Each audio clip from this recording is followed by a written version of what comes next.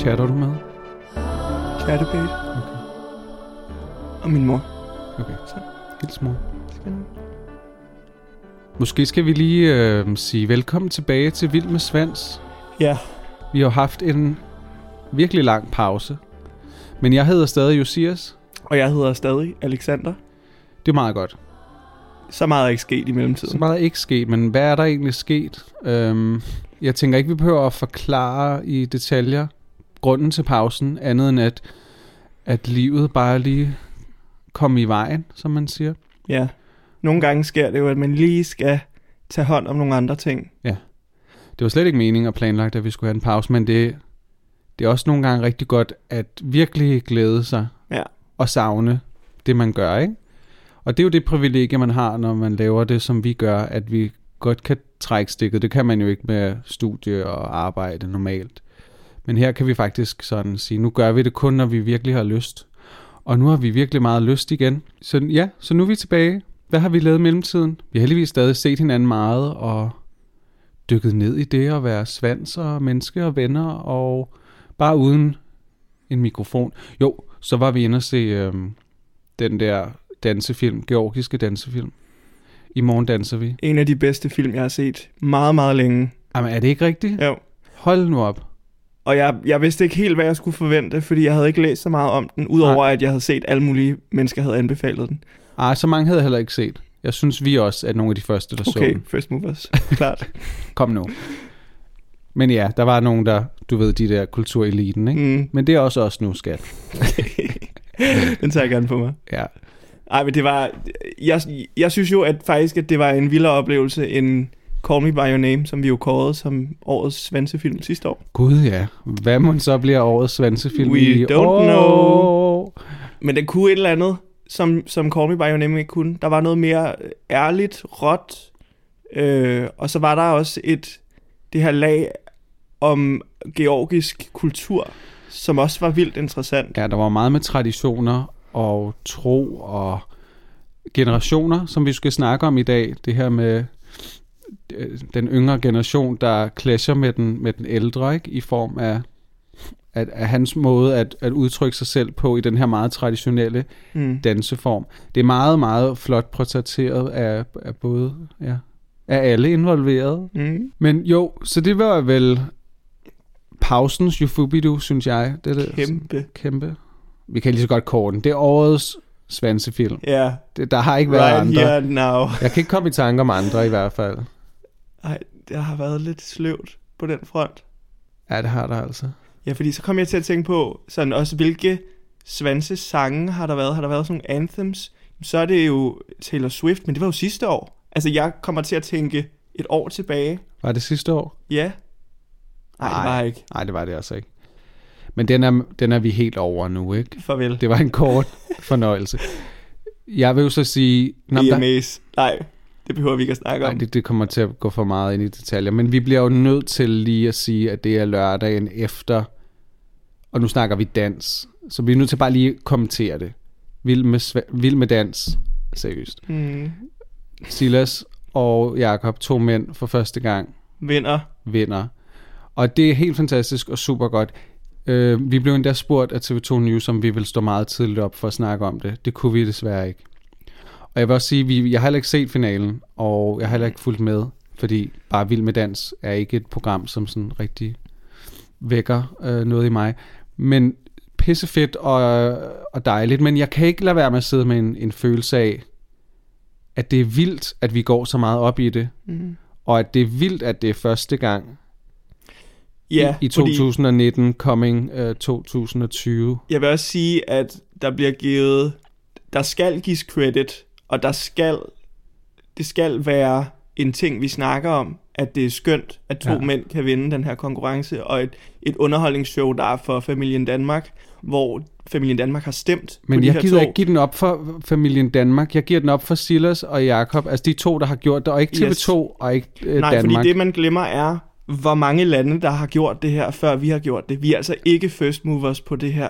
Ja, men så mange lande er det så faktisk heller ikke. Italien, Israel, Østrig. Ja.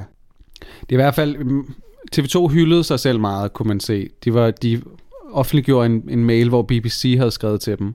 Det var ikke engang noget, de havde skrevet en tweet eller et sådan offentligt. Det var en mail til TV2, som de så lavede til en nyhed. Sådan BBC hylder Vild med Dans. Hvor man er sådan, fordi dem der ejer konceptet, ikke? Hvor man sådan, så bliver det sådan en lille smule usmageligt på en eller anden måde. Og det sjove er, at jeg hører gamle, det vi taler om, afsnit PT, hvor de også er lidt efter Vild med Dans i 2015, fordi de havde lavet sådan en pressemeddelelse om, at Vild med Dans, det kommer tilbage i 2016, fordi at det har vi brug for som nation og i disse tider og sådan noget. Altså de putter måske lige konceptet, programmet op på en pedestal, der er lige høj nok. Så jeg tager kæmpe hatten af for Silas og altså for det par, der vandt, men jeg synes ikke, at vi skal. Jeg synes næsten, det er. Jeg bliver næsten ked af det, hvis vi skal sådan takke og bede og være sådan, middelaldrende kvinder, der elsker Vild med Dans, har stemt på 2. Selvfølgelig har de det. Forpersonen for LGBT Danmark var ude at sige, at det netop var et rigtig godt signal og dejligt at se det og så videre, men hun troede ikke, at det på daglig basis ville ændre noget for LGBT plus mennesker i Danmark. Præcis. Og sådan har jeg det også lidt. Altså det er desværre langt fra så jeg bliver mere sådan forbavset over at vi først er her nu i 2019, simpelthen for sent. Ja, så det er jo godt, at det sker. Altså bedre sent end aldrig, kan man sige.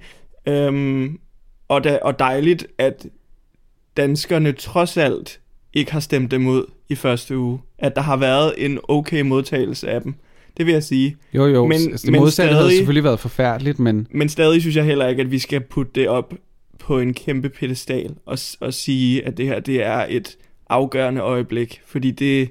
Nej, fordi det tror jeg næsten kan have den modsatte effekt, fordi så taler vi netop også 2 mænd, der danser op til at være noget, som, altså lad det nu bare være det er. Det er bare skønt og fint og kærlighed.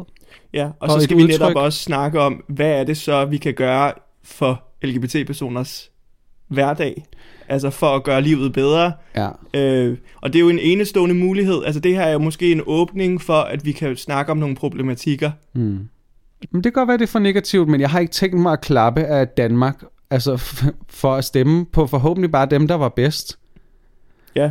Og så kan man sige, at kommer det som en surprise, at Silas Holst vinder? Altså alle elsker Silas Holst. Altså det er jo helt vildt. Skal vi ind og se Vild med Dans, The Musical? Ja. Jeg kan faktisk få billige billetter, fordi Nikolaj han arbejder på Østergasværk. Nå. Hvor det er. Men det er lige før, jeg gerne vil takke pænt nej tak. Okay. Ej, det skal vi da. Der er jo sådan noget, altså der kommer jo busser fra Jylland, hvor de har købt sådan nogle diamond seats, som er helt up front. Og så er der en lille goodie bag til dem. Ja. Og jeg tror vist nok, at de kan få lov til at møde Silas, eller nogle af dem, der er med i stykket fra Vild med Dans. Meet and greet. Der er en lille mokai, måske. Ej, du stopper det. Nu er du tavlig. Nej, men det er helt derude, hvor det bliver et kæmpe event. Jamen, det gør det. Så jeg tænker bare. Hvis du kommer fra en bus, hvis du kommer med en bus fra Jylland, så skal du sgu da også have hele pakken. Selvfølgelig. Så er det sgu da Diamond Class eller ingen class. Nu må du lige. Jeg vil gerne være med på Diamond Class, kan jeg mærke. Bare en aften. Er det ikke mega dyrt? Så 1500. Greb i lommen.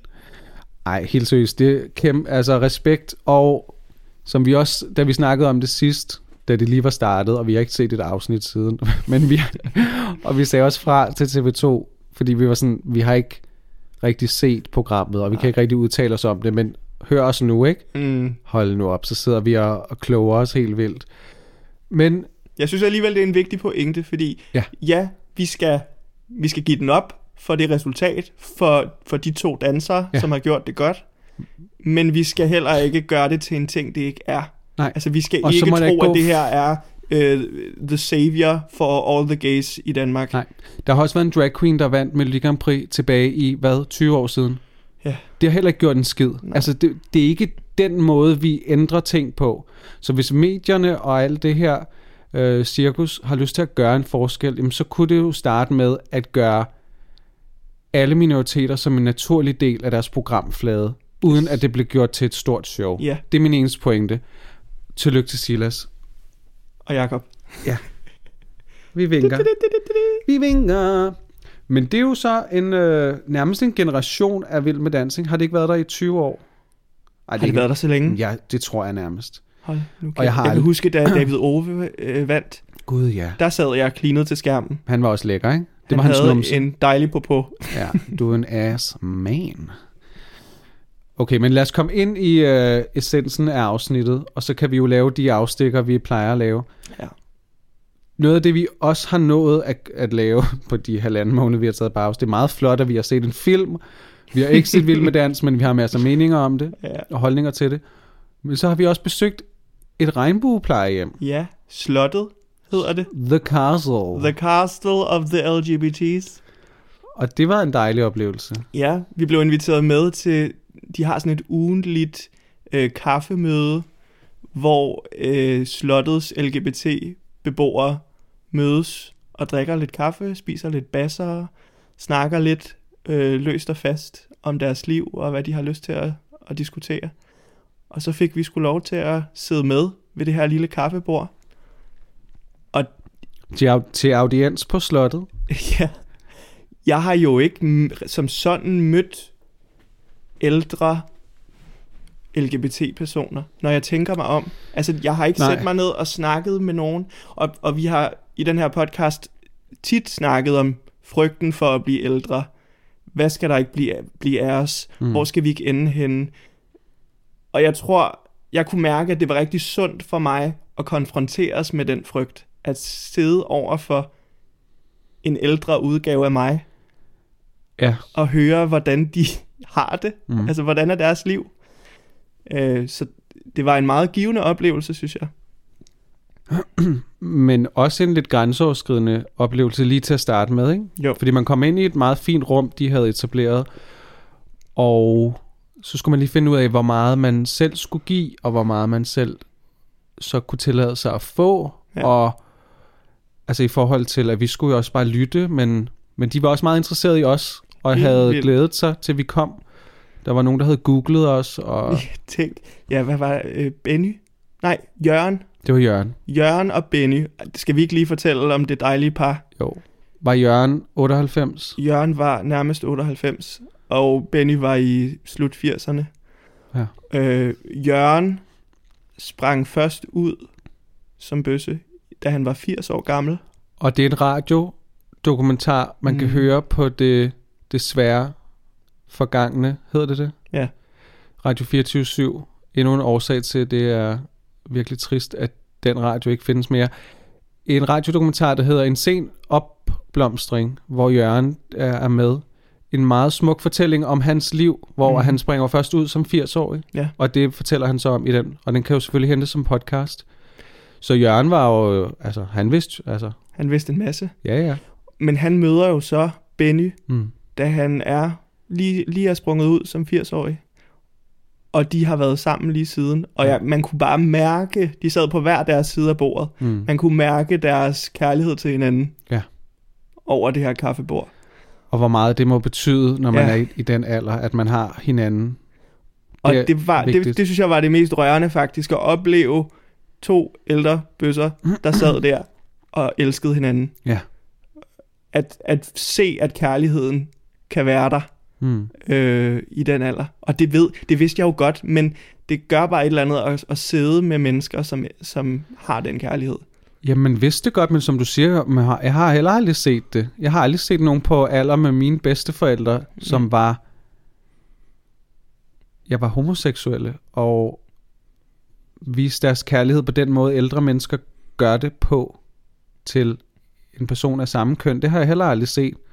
Og du er heller aldrig blevet portrætteret nogen steder. Jeg kan ikke komme i tanke om en film eller et teaterstykke eller noget som helst omkring det, vel? Så det var virkelig, virkelig rart at høre dem fortælle om, var det Jørgen, der sagde, noget af det, det var vist mig, der fik en. Men noget af det, de nævnte meget, var det her med privatliv. Hvilket... På plejehjemmet. På plejehjemmet, ja. Hvor det her, altså igen, ikke? Altså man lever jo... Det er jo klart, man er jo slet ikke nået dertil i sit liv, hvor man tænker over det. Fordi... Men det var noget af det vigtigste for dem, det var, at de kunne opretholde deres privatliv, og at de ansatte ikke bare kom ind og ud, som det passede dem. Fordi at Jørgen og Benny, de lå altså nogle gange og holdt om hinanden. Ja, og det var egentlig en stor øjenåbner for mig. Igen vidste jeg jo godt, at ældre mennesker også har et seksuelt liv. Men at høre rundt om det bord, hvor meget samtalen handlede om sex. Altså både eksplicit, men også implicit, nogle af de ting, de snakkede om, det var, de gjorde det meget tydeligt for os, at vi har altså stadig seksuel drift, når vi kommer op i alderen. Ja.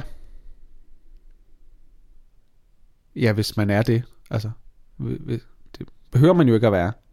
Nej. Som vi har snakket om, så er det jo ikke alles lod i livet at være ekstremt seksuelle.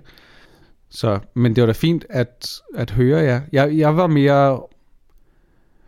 mere forgabt i den kærlighedshistorie der. Altså den intimitet, de havde. Altså om det var sex eller ej, men Jørgen og Benny der, ikke? Altså de havde fundet hinanden. Og det tror jeg helt sikkert forlænger livet.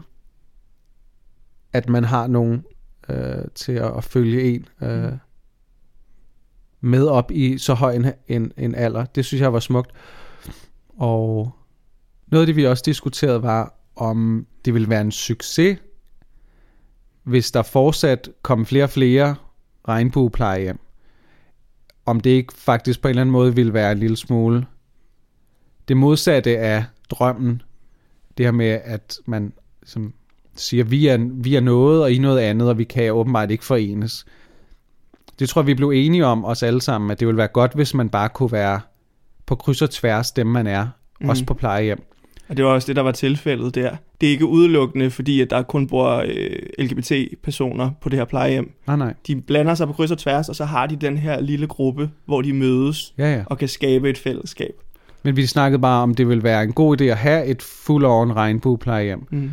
Og det var de også bevidste om, at det er ikke det, der er drømmen. Det er ikke sådan på den måde, men det er netop et rum, hvor man... Og jeg tror, det var vigtigt for dem. Og jeg tror også, det kan være vigtigt for os, når vi bliver den alder.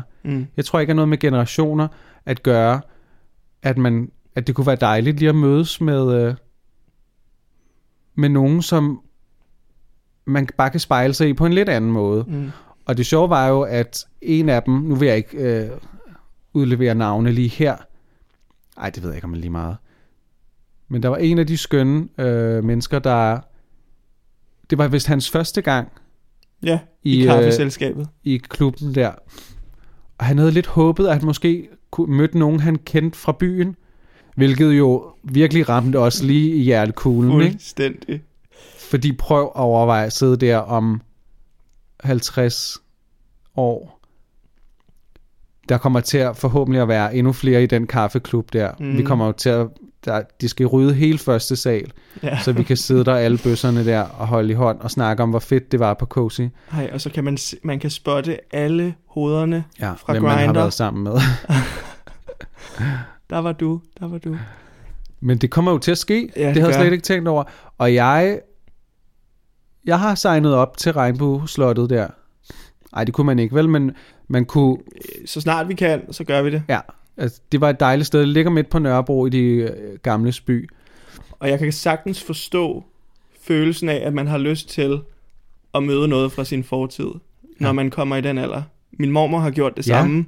Hun er flyttet ind på et jødisk plejehjem, og der møder hun en eller anden kusine eller barndomsveninde fra folkeskolen, eller nogen, der har samme berøringsflade, som hun havde, da hun var ung. Og hun blomstrer bare op på en eller anden måde. Så jeg forstår også godt følelsen af, at man har lyst til at se og møde ens minder igen i en ny form. Ja, det er meget godt formuleret eller forklaret. Det tror jeg, du er helt ret i. Det, at de har mistet nogen, de har elsket, for eksempel. Der var en, hvis partner igennem 30 plus år var gået bort for ikke så lang tid siden, ikke? Ja. det er ligesom bare et grundvilkår, når man kommer op i den alder, at dem, man har haft sin nutid med, ikke længere er ens fremtid. Og så er det måske netop, at man så higer efter noget i fortiden, og nogle nye gamle bekendtskaber, ikke? Fordi det kan føles tryggere. Så det var noget af en øjenåbner på en eller anden måde. Og jeg håber, og jeg tror også, det er derfor, det er godt, det er vigtigt at opbygge et netværk, et godt netværk. Vi behøver ikke alle sammen at være bedste venner. Nej. Men det kunne være fedt at kende hinanden også ud over byen. Ud over en røgfyldt bar og et sløret hukommelse af shots og sådan noget. Ja, så vi ikke skal møde hinanden, når vi sidder der omkring kaffebordet for første gang. Altså, at vi måske har fået et venskab, som kan række længere det kunne være ind fint. i voksenlivet. Ja. Ja. Jeg kom bare lige til at tænke på, hvor rørt jeg også blev af den der fortælling. Der var en, der havde haft en ven, som han sagde, der nu var blevet dement. Ja. Og også, han ringede til ham en gang imellem, og så kunne han jo ikke genkende hans stemme. Og det var egentlig bare det, han fortalte, men man kunne godt mærke, hvor ked af det han var over det. Ja. Og det er jo også,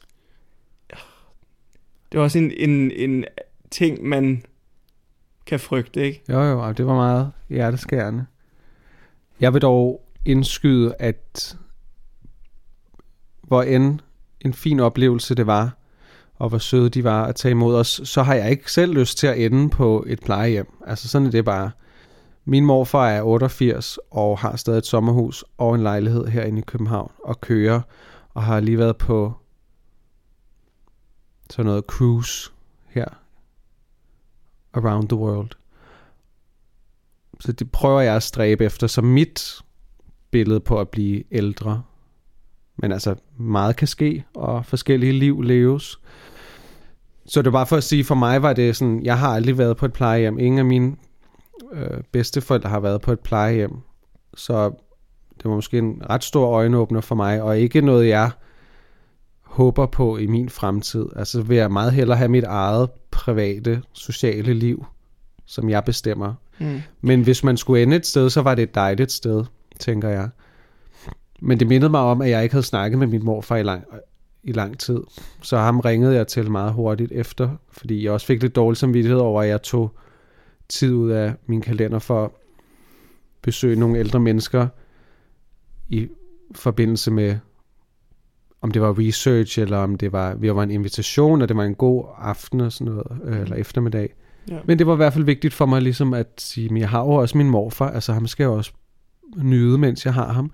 Og vi fik en rigtig god snak her forleden, hvor at hvis vi snakker generationskløfter, så er der helt sikkert nogen, men hold kæft, hvor er der også mange ens ting, man går igennem. Om det er i 50'erne, eller om det er i 20'erne. Vi har flere ting til fælles.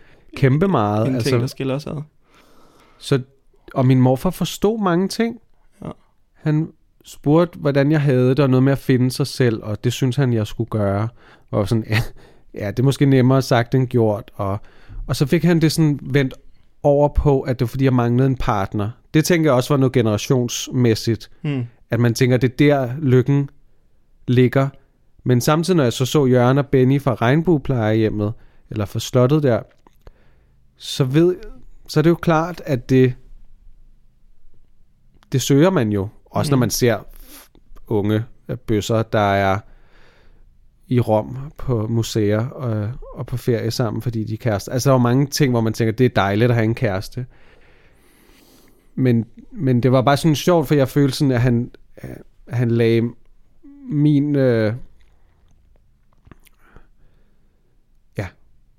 Han lagde i hvert fald nogle citroner over i den kurv, som om, at det var sådan det, der manglede i mit liv. Og det ved jeg ikke rigtigt, om jeg føler, det er. Men så fik vi snakket lidt om det, og så sagde jeg, morfar, måske man skal også lære at elske sig selv, før man elsker en anden, og sådan noget. Total RuPaul quote, men den var han helt med på. Han gentog den senere i snakken selv, i sin egen udgave. Og så fortalte jeg ham, at jeg var begyndt sådan at meditere, for at træne mit sind til at være mere positivt, og så var han bare sådan, det var godt. det lyder godt, og sådan noget. Dem har han helt med på, ikke? Det kommer også lidt bag på mig, og jeg prøvede sådan, jeg tænkte, skulle jeg virkelig forklare, morfar, det er ikke sådan noget hokus pokus, og jeg bliver ikke også en hund, og kommer til at gø helt tosset. Men han forstod det fuldstændig, hvor vigtigt det er at træne sin hjerne og sit sind, lige så meget som man træner sin krop.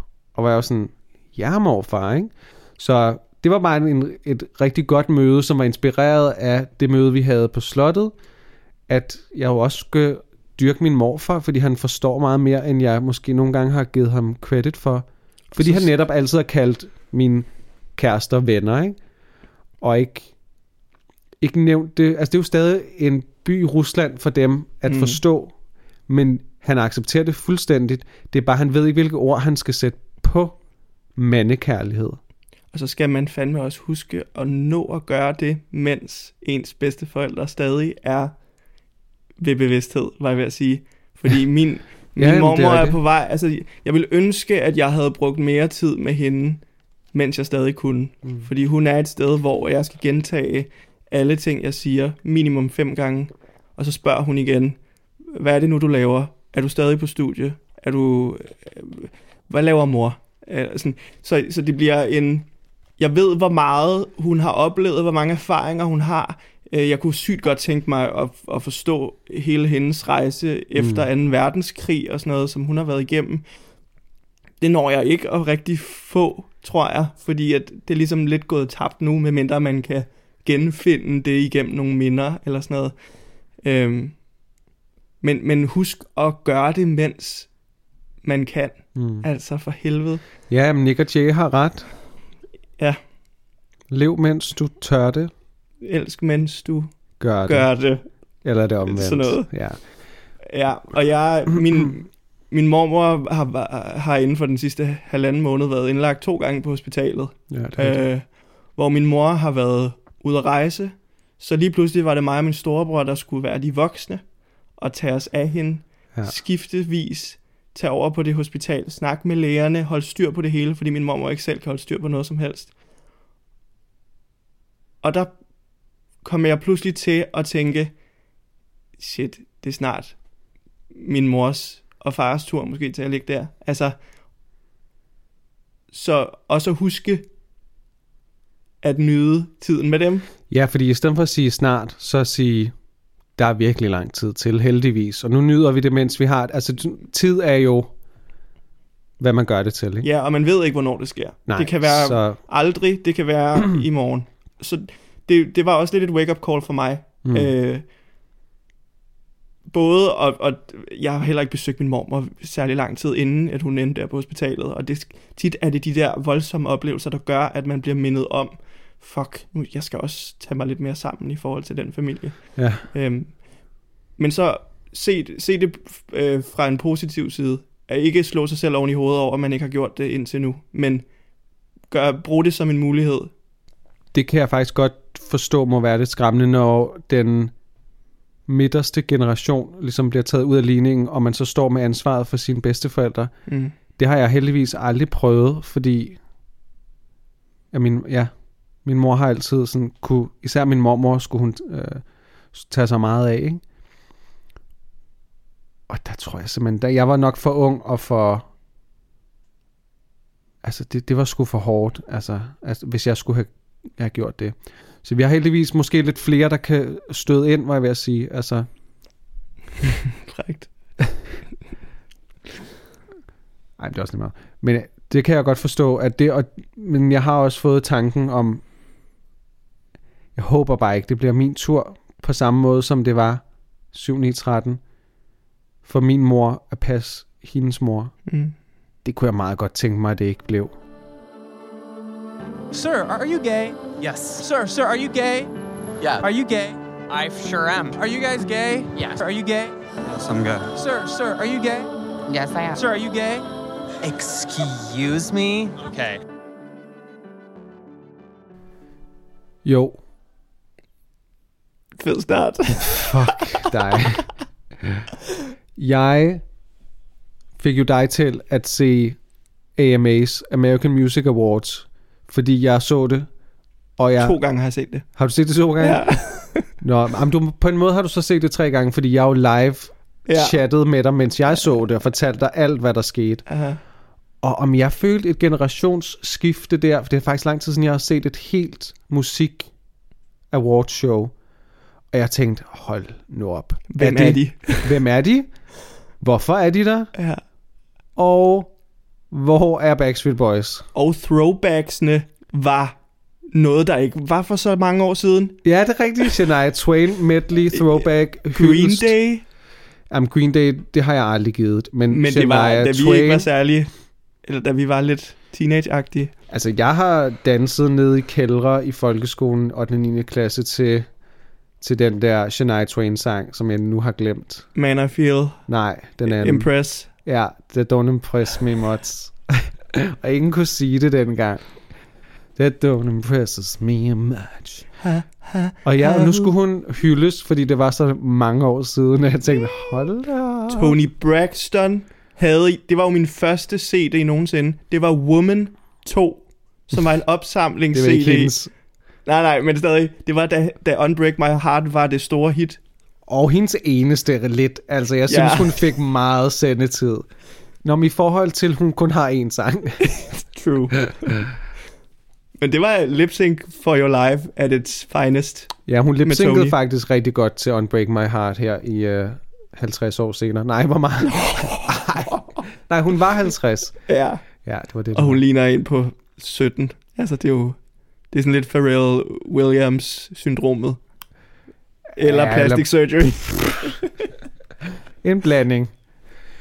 Jeg vil sige, noget andet, der også sprang i øjnene, var, hvor...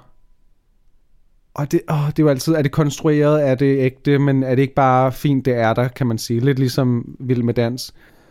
2 mænd, der danser.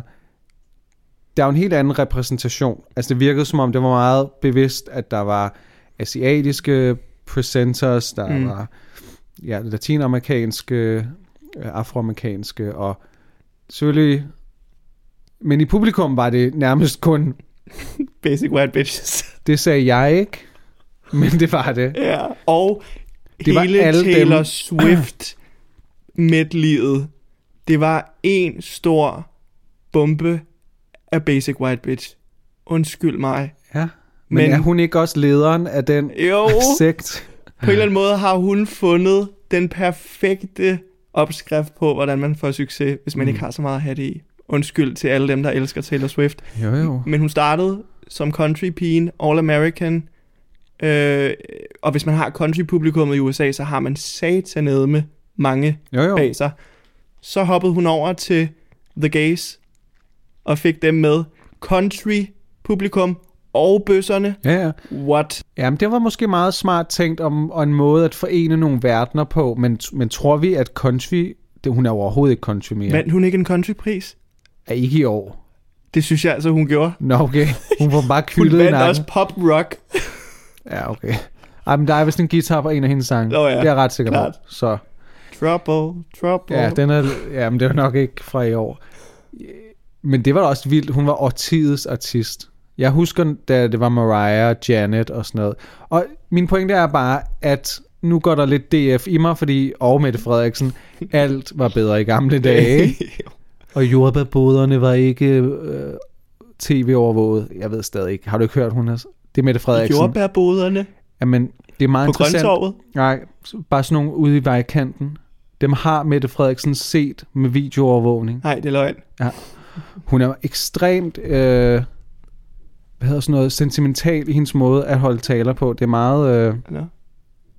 Det er lidt mærkeligt, lidt skræmmende. Men fint nok. Ej, det ved jeg ikke, men nu gør jeg lidt det samme som hende. Og tænker også, at musikken var bedre dengang jeg var ung. Fordi hold nu op. Undskyld, Selena Gomez. Men det kan vi snakke om elefanten i rummet? Det kan vi nok ikke. Åbning af EMA's 2019. Hvordan er hun blevet en popstjerne? Ja, hun kan i hvert fald ikke synge. Men det kunne Britney jo heller ikke særlig godt. Men Britney gav et show. Jamen, hun dansede faktisk ikke særlig godt. Ej, nu stopper du. Det gjorde hun. Hun bevægede sig i hvert fald, kan vi sige. Altså, da hun var på sit højeste, var hun altså en god performer. Hun var lidt akkurat. Du tænker, give me more, give me more, give me more. Og der var hun træt. Der bevægede hun sig ikke særlig meget, og hun sang heller ikke. Og hun gad ikke at lip-synke.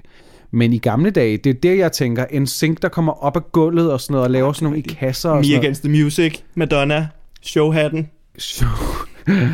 Der var bare så... Ja, det var bare fedt. Jeg synes virkelig, det var et kedeligt show. Men er vi måske bare blevet lidt gamle? Nej. I forhold til det. Fordi nu har der været hele det her okay boomer begreb, der florerer på SoMe. Okay, som jeg forstår det der okay boomer udtryk, så stammer det fra, at det er noget unge er begyndt at bruge om generation babyboom, som er vores forældre og lidt ældre måske. Sådan efter krigen var der et stort babyboom, og kom en masse mennesker. De er jo så middelaldrende nu, og så bruger den yngre generation okay boomer som sådan et skjult kodesprog til at italesætte, når middelaldrende mennesker er for dumme at høre på. Altså når de ikke forstår verden, som den ser ud nu, og når de netop tænker tilbage til, at verden var bedre i gamle dage for eksempel. Så skriver man lige okay boomer i en kommentar, og så tænker jeg, at tanken er, så føler de middelaldrende mennesker sig, ældre mennesker sig helt lost, ikke? Fordi at de ikke forstår det her koncept. Men nu ved alle så, hvad konceptet er, så nu er man begyndt allerede med nye metoder, hvorpå man kan på en eller anden måde lige shame og lige shade de ældre lidt, ikke? Er det ikke det? Jo, men det kommer også i kølvandet på hele den her klimadiskussion. Ja, det er rigtigt. Der er meget med klima. Fordi at ældre mennesker får mere og mere politisk magt, fordi der kommer flere og flere i babyboomer-generationen. De er virkelig mange. Der er blevet lavet nogle undersøgelser, som handler om, hvis unge mennesker kunne have stemt, så ville hverken Trump være blevet valgt, Brexit ville ikke være sket, og klimatematikker var blevet taget op lang tid før de blev det. Så der er rigtig mange i millennial og Gen Z-generationen, som er irriteret over den her generation, der bare ikke har fattet det hurtigt nok. Ja. Og det handler egentlig også om sådan noget som køn og seksualitet. Og jeg forstår sgu egentlig godt, at man bliver en lille smule træt. Som ung? Ja. Ja. Men jeg forstår også godt, hvorfor man føler, at kommunikationen bliver afkappet på en eller anden måde, ved at man smider en okay boomer afsted. Ja, den er svær at se, hvordan den skulle sådan forbedre kommunikationen mellem, og ligesom bygge en bro over den generationskløft. Men der er jo også bare noget, der går tabt, fordi det handler jo også om internetkultur, ikke? Altså det er jo meme-kulturen, det kommer fra, det her okay boomer. Og det tror jeg også, der er mange, som får smidt okay boomer afsted mod sig, der ikke forstår. Ja, men nu er det så meget i medierne, og i hvert fald politikerne, tror jeg, har fattet, hvis de får det brugt, ikke? Så er de garanteret en eller anden pressesekretær, der forklarer, hvad det er, og hvordan de skal reagere eller ikke reagere, tænker jeg. Men jo, det er meget interessant, men er det, der er garanteret eksempler, som jeg ikke er klog nok til at vide, som er sket på en anden måde i gamle dage, hvor generationer er gået på klingen af hinanden, og så har de gjort det på en anden måde. Altså hele babyboomer-generationen har jo været med i det der ungdomsoprør, der var i 60'erne og 70'erne. Ja, rødstrømperne og sådan noget, ikke? Præcis. Der er jo altid sådan nogle opgør med det etablerede og sådan noget. Og med traditionerne. Og traditionerne, ja. Og der er jo bare en større aktivisme blandt unge mennesker tit, ikke? Ja. Altså det er jo der idealismen starter. Og det er også vigtigt, at den er der, fordi det har der været historisk altid. Mhm. Og jeg tror bare, man bliver mere malig, jo ældre man bliver. Altså det kan jeg mærke, at jeg bliver. Jeg kan ikke overskue at gå ud på barrikader, der var med i klimademonstrationer, selvom at jeg er sådan, you go girls. Nej. Det føles ikke som min kamp længere, altså på en eller anden måde. Jeg forstår godt lidt, hvad du mener, og man får lidt dårlig samvittighed, og det er ikke det fedeste at sige i disse tider. Slet ikke. Men jeg har det lidt på samme måde. Nu sidder vi og snakker, som om, at vi tilhører nogle af de her grupper. Det gør vi jo egentlig ikke. Vi er jo sådan en ingenmandsland. Det er derfor, jeg synes, vi er de oplagte til at både have den her podcast, men også at udtale os om alt. Fordi vi ligger i en rigtig god slipstrøm af ingenting. Men noget, jeg kom til at tænke på, ikke? Hvor skal man altså være bedre til at være glad for, hvor man er lige nu? Fordi uden den alder, man har, vil man ikke have haft den tid til at opnå de minder og venskaber og relationer og oplevelser, som man har. Fordi jeg tænker tit på sådan, har jeg lyst til at være den 17-årige Josias igen? Nej.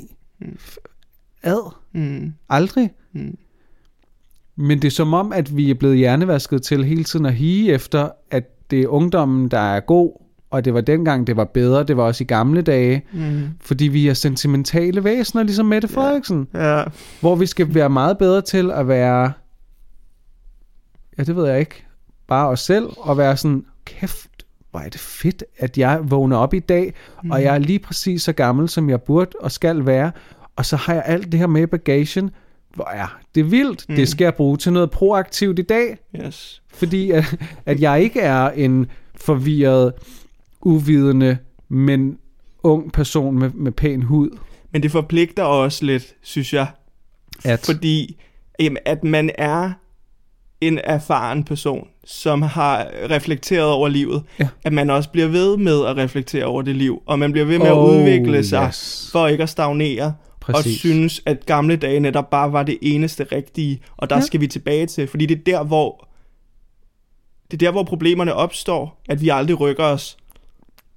Du har så ret. Det er derfor, jeg ser AMAs, og jeg føler mig meget dygtig og meget ung af at gøre det. Og så har jeg lyttet til hende der Billie Eilish, og tænkt, ikke noget for mig, men jeg gav det en chance. Hun visker lidt for meget til mig. Der skal mere output på, det ved du. Det kan jeg lide i mine divaer. Nej, men du har helt ret. Det er altså også noget, man kan komme til som homoseksuel fra en anden generation, at komme til at projektere sin tid over på, hvordan det er at være bøsse i dag. Det synes jeg også, da vi mødtes med de søde mennesker fra slottet der, var lidt svært sådan, hvor meget må vi klage over vores liv i forhold til, hvor garanteret 10.000 gange hårdere deres har været. Og de på en eller anden måde har banet vejen for der, hvor vi er i dag. Præcis. Så man vil heller ikke være sådan nogle lidt utaknemmelige skaren, der bare var sådan, Så det var sådan, der var sådan en eller anden form for balance, der skulle findes der. Men jeg lytter jo så, som sagt, til de her gamle afsnit af det, vi taler om, hvor der også er nogle skønne middelaldrende, det må de være, cirka 40. Er man ikke middelalderen? Jo, er man ikke det? Altså, hvis man er 80, det er der gammelt. Der er der mange, der 40-50-årige, slut, midt 40'erne, homoseksuelle mænd.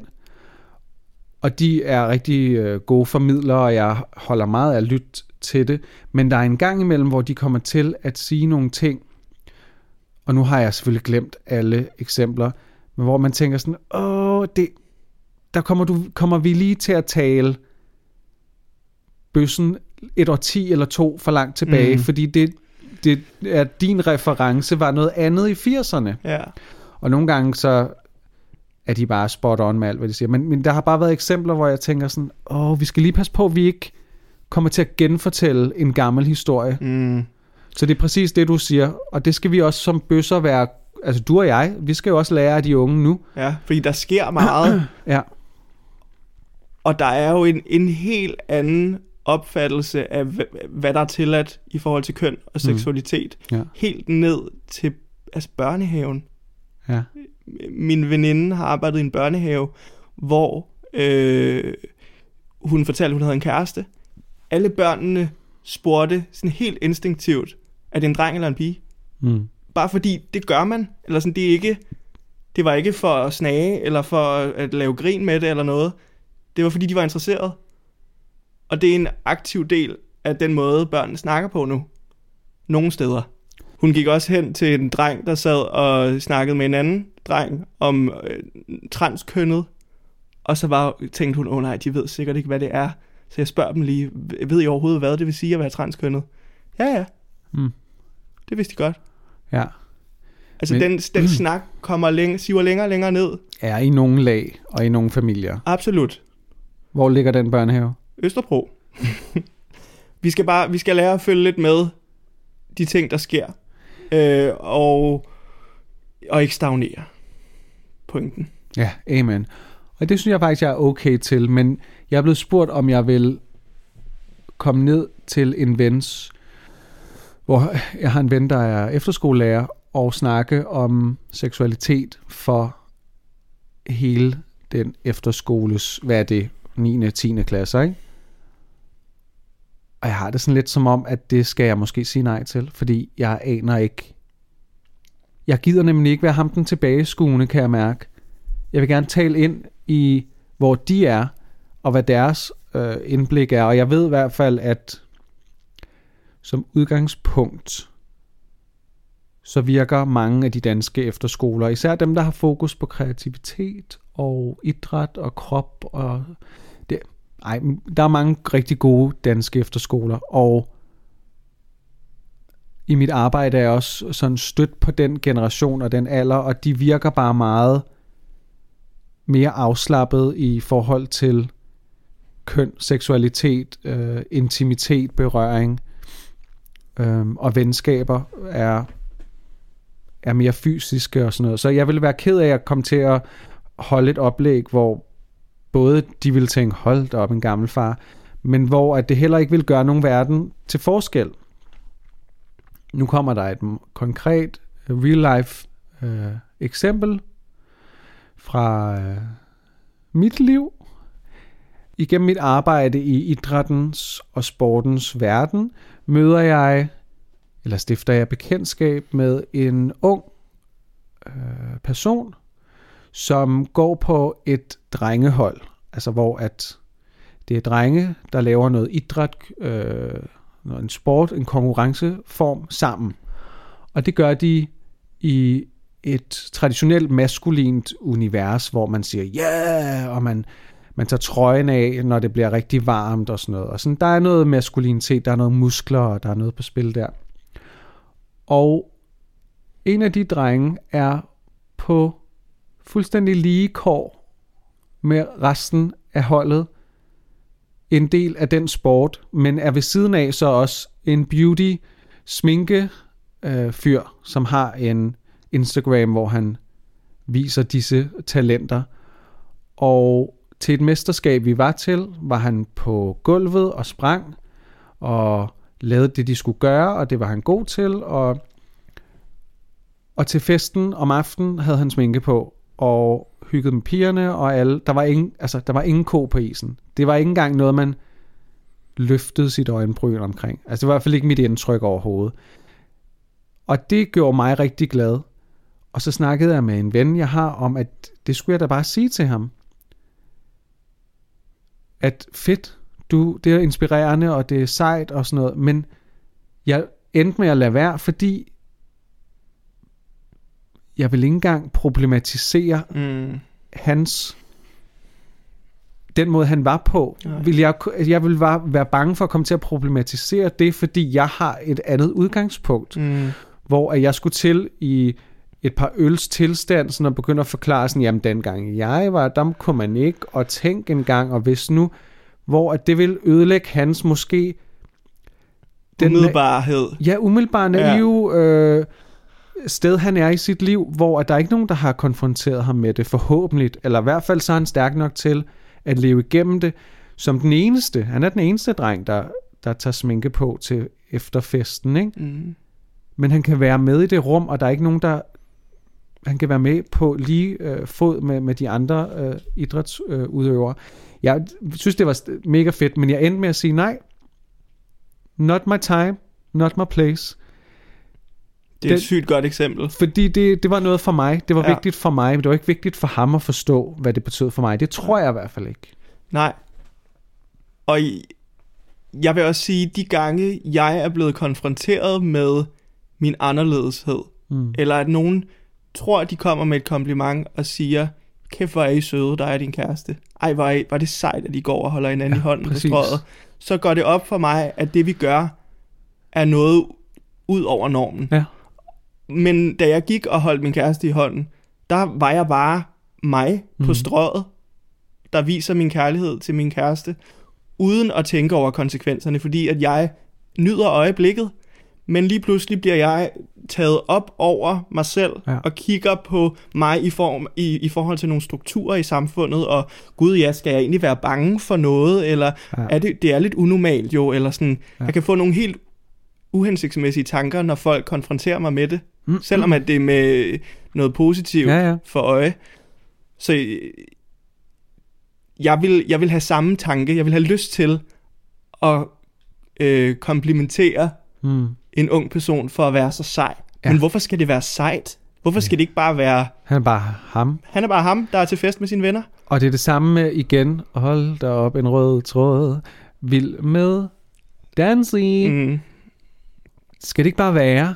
Skal vi ikke bare komme over? Eller skal vi ikke bare være sådan er det, fedt? Ja. Det var det, hvis vi havde taget ind i TV2 News, så bare sagt, det er mega fedt. Videre til det næste. Ja. Det er mere af det. Altså, ja. Jeg gider ikke gøre et kæmpe show ud af det. Nej, og det skal netop ikke være den her kæmpe sensation. Det skal blive en integreret del af alle lag. Både ude i virkeligheden på strøget, til fest, gymnastikfest, og i fjernsynet i bedste sendetid. Det er et rigtig godt ord, sensationalist. Det er i hvert fald et svært ord. Men når man hyggeligt. Når man gør noget til... Hold nu op. Men du har helt ret. Det er et godt ord at bruge det der, at når man gør noget til en sensation, så er det jo nærmest som at man siger for 150 år siden, extra, read all about it, kom og se den skæggede kvinde, kom og se bøsserne danse i cirkusteltet. Niks. Der er vi kommet meget længere, det burde vi i hvert fald, til at være sådan, ja, selvfølgelig vandt de var de bedste, Silas Holst er mega populær, så sådan er det. Når hvem danser han med? Nå ja, ham skuespilleren, ja, det var mega fedt. Videre, tak, bum. Var det ikke en meget fed afslutning? Jo. Kan vi gøre det bedre? Nej. Jeg har i hvert fald ikke mere at sige, og jeg skal simpelthen pusse næse. Jeg har så tør en mund. Du ser meget tør ud i dag. Synes du? Nej, jeg kan ikke. Jeg har faktisk smurt creme i hele ansigtet. Nej, undskyld. Så konklusionen er... Se, i morgen danser vi. Ja. Hurtigst muligt. Nyd, hvor I er i livet, uanset alder. Ja. De erfaringer, I har taget med jer. Men husk at kigge på udviklingen. Hvad er det nye? Ja, det er måske faktisk den vigtigste læring. Det er, at man må ikke stagnere i livet. Nej.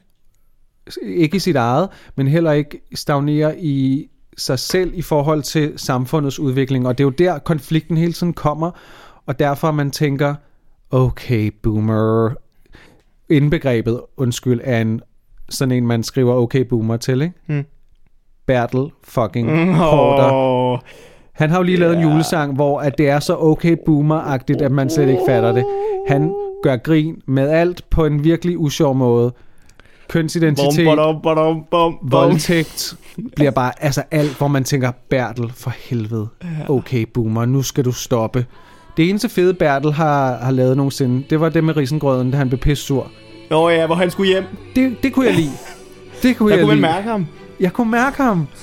Det synes jeg var fedt. Ellers så skal vi slukke for ham. Så nu slukker vi for vores mikrofoner.